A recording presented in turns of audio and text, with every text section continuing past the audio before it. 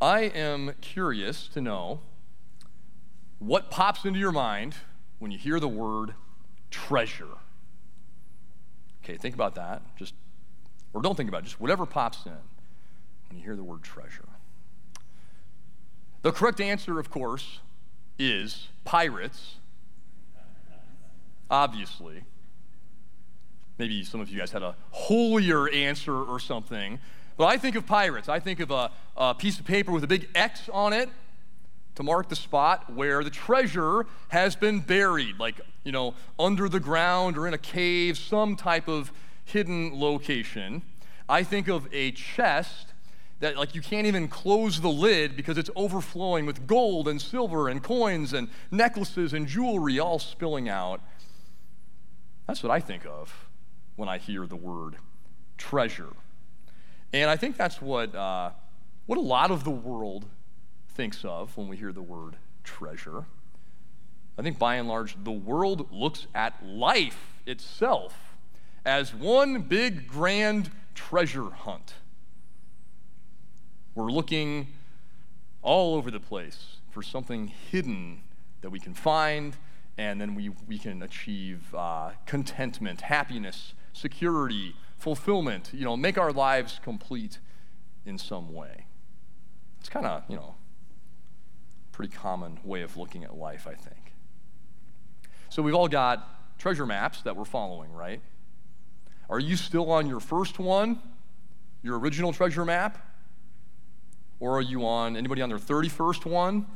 You've cast aside some other ones that haven't quite worked out, that you haven't found where the X is yet. Well, in our scripture reading today that we just had, we're continuing that extended teaching that Jesus gives to us. He's talking about, the role of material possessions, money, stuff that we need, right, in this life. But then he's also talking about, what's the dynamic between those things and then also between trusting in God to provide, not only for this life, but for the life to come. And Jesus himself brings up treasure, okay? I don't know if he was thinking about pirates or not, but Jesus brings up treasure, and he makes a bold statement that all of the earthly treasure that we're running around trying to find, maybe some of us are wandering aimlessly trying to find it, he makes the bold statement that all this treasure is the wrong kind of treasure. He says you can tear up your treasure maps. That's a paraphrase of what Jesus said. He says those things are not the most important, not the most precious. And so Jesus is teaching us here that true treasure is not something hidden or buried that we have to devote our entire lives to finding. So that's not the treasure that you want. But he says the true treasure in heaven, it finds you. That's a weird kind of treasure, right? The treasure finds us and then ends up guiding you all of your life. So we're going to talk about this kind of treasure today. This is huge. This is huge. Now, there's a few different ways that we could describe what this heavenly treasure is like, how we could define it. I think the simplest and easiest way to do that is by using the most common answer when you're sitting in a Sunday school class or down here at the children's message, okay? People, so then keeping that in mind, what is the greatest treasure? Jesus, thank you, God. Man, you guys have been to a few children's messages or Sunday school classes before. It's Jesus. Jesus is the greatest treasure. Jesus and all that he brings, all that he gives to us. Okay. It's pretty simple so far, but I think we're going to get off on some good tangents here as we go. Now, Jesus says, he has that line there at the end of this text that you have to just read it and reflect upon it for a long time. He says, for where your treasure is, there will your heart be also. And there are two things going on inside of me when I hear this, maybe it's the same as you, my first reaction is, that is so beautiful. Where my treasure is, there my heart will be also. It's kind of poetic. Yes, that's very meaningful. But then on the other hand, I don't like it very much because it's kind of chilling when I hear it. It's a little bit ominous. It's a little bit convicting because then I think, uh-oh, what is my treasure? And consequently, where is my heart? And that's what I want us to ponder here today. What is the treasure that guides you? So, in other words, where is your heart? Because Jesus makes this conversation very serious all of a sudden now. Where is your heart? And we have to, before we can really take in all of Jesus' words here, we have to recognize that at various points in our lives, maybe our hearts have not been with him. They have been captured by other kinds of earthly treasure. Or at the very least, we have to recognize that there is an epic battle raging inside of us every day because there's all kinds of other treasure that is competing in our lives for our very heart. All right. The stakes are kind of high now, but we keep going. So I think one issue for us is that too often we think that this world, this life, is all there is. And I can, some good reasons for that. This is all we can see, right? This is all we can comprehend. Now, we know as God's people, we know that there's a whole other life still to come. Jesus talks about eternity all the time. He's focused on that. But too often, even though we know that, you can have knowledge of something, but it doesn't always affect how you think or how you act, how you behave. I think that's our problem sometimes. And we look around at people around us, maybe our peers, people who are very close to us, and they are also acting as if this is all there is. And so those treasure maps that we have, these earthly treasure maps, are all that there is. And we're really good at following other people. Hopefully we're following Jesus, but sometimes we become disciples of other things, other treasure maps. And so, I might see somebody else and see them, following their own treasure map, wandering around, and instead of myself thinking, oh, so glad I know where the true treasure is, I'm probably more likely to go over and say, hey, do you have an extra copy of that map? Looks like you're onto something. And then we just kind of do what everybody else is doing. It's very easy to fall into that. And then other treasure gets a hold of our heart. So where is your heart? What treasure is guiding you?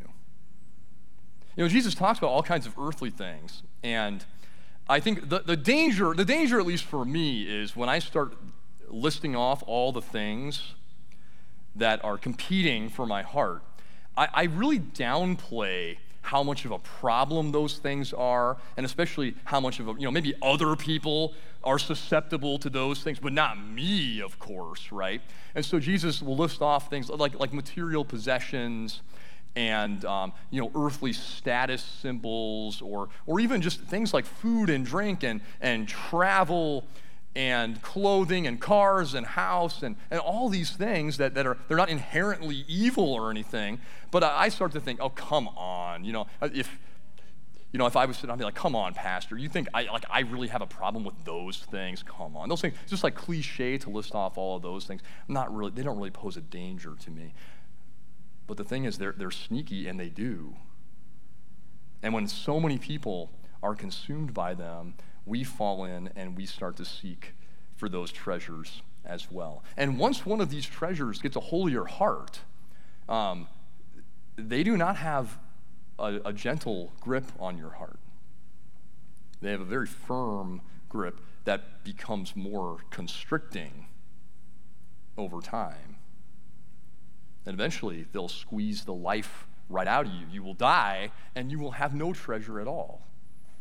because the treasure that you have chased after is just in this world, and it doesn't last.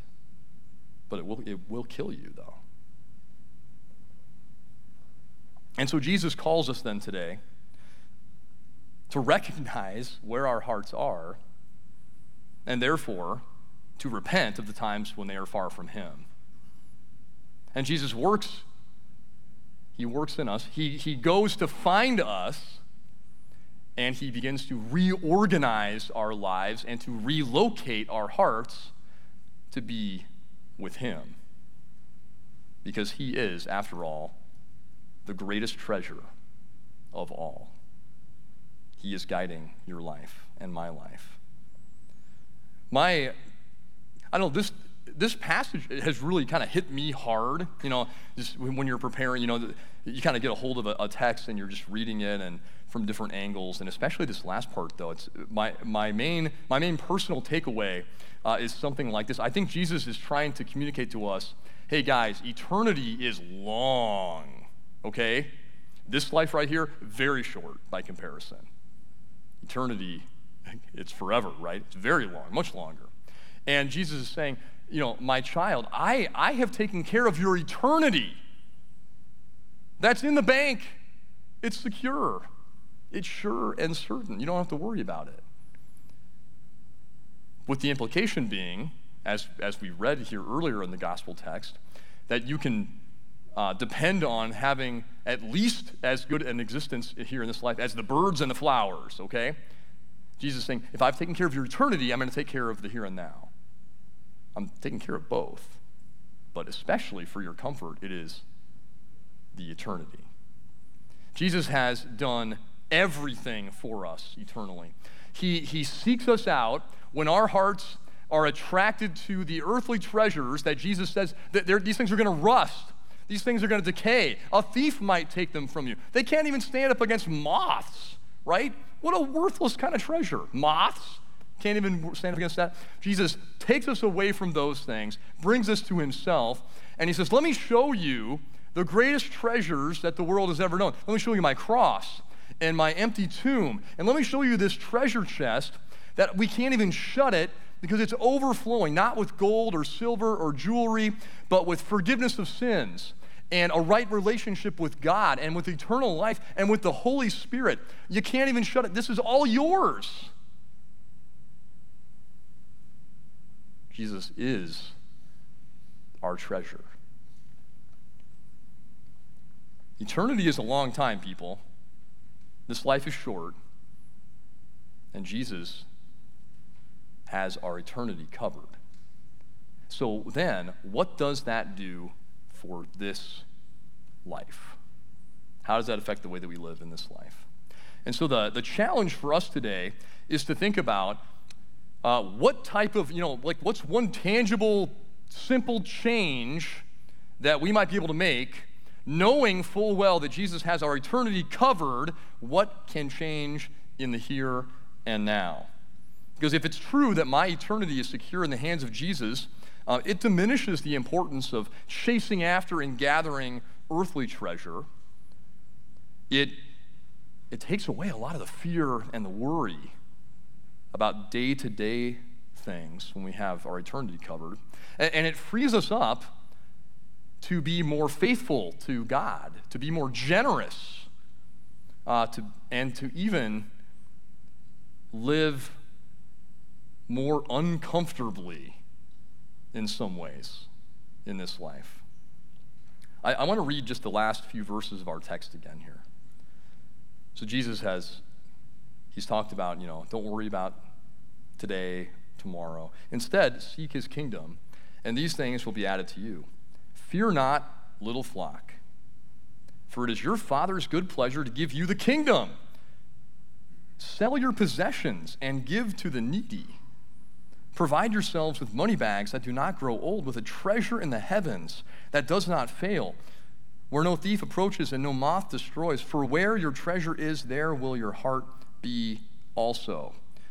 I don't know about you. I cannot help but read this and hear Jesus calling me to live differently here in this life. Jesus is calling me to hold on more loosely to the earthly treasure so that I am more willing then to give it up because I know that Jesus has my eternity secure.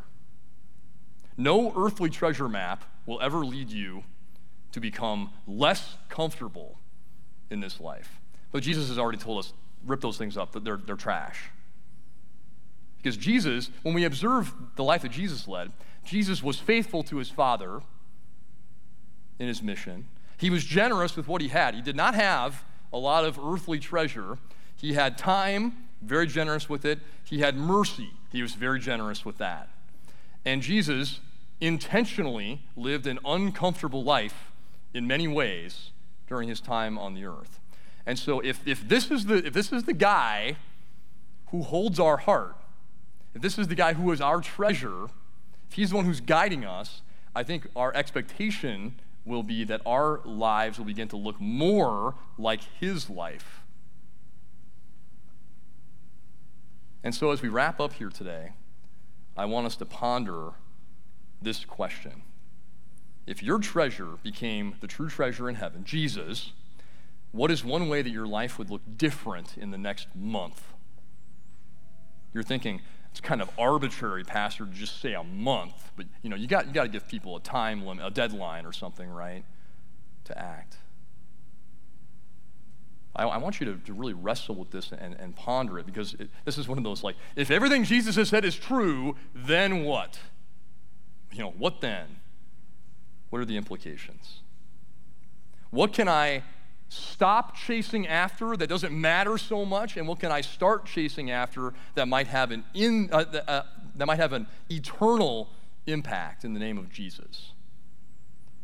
And if whatever you come up with, guided by the Holy Spirit, if it makes you feel a little less certain, a little less comfortable, if it makes you feel like, ooh, this might be a little bit hard, I don't know, I have to say, big deal. Because we've got a long time in eternity, right, where we can be very comfortable and very at peace. Things will not be hard. This life is short, guys. So if we can make a difference, an eternal impact in the name of Jesus, let's do it. Because Jesus has that whole eternity thing handled for us. So my prayer is that Jesus, as our treasure, will guide our lives, that he will guide your lives individually, that he will guide the lives of your families, that he will guide this congregation to be focused on him and the true treasure that he is. In Jesus' name, amen. Would you pray with me? Heavenly Father, thank you for taking care of us in this life. Lord, we're so grateful for that. But thank you even more so for sending Jesus to be our treasure. Help us to depend fully on him for our eternity, and help that same trust to spill over into our everyday lives and inform all that we do. In Jesus' name.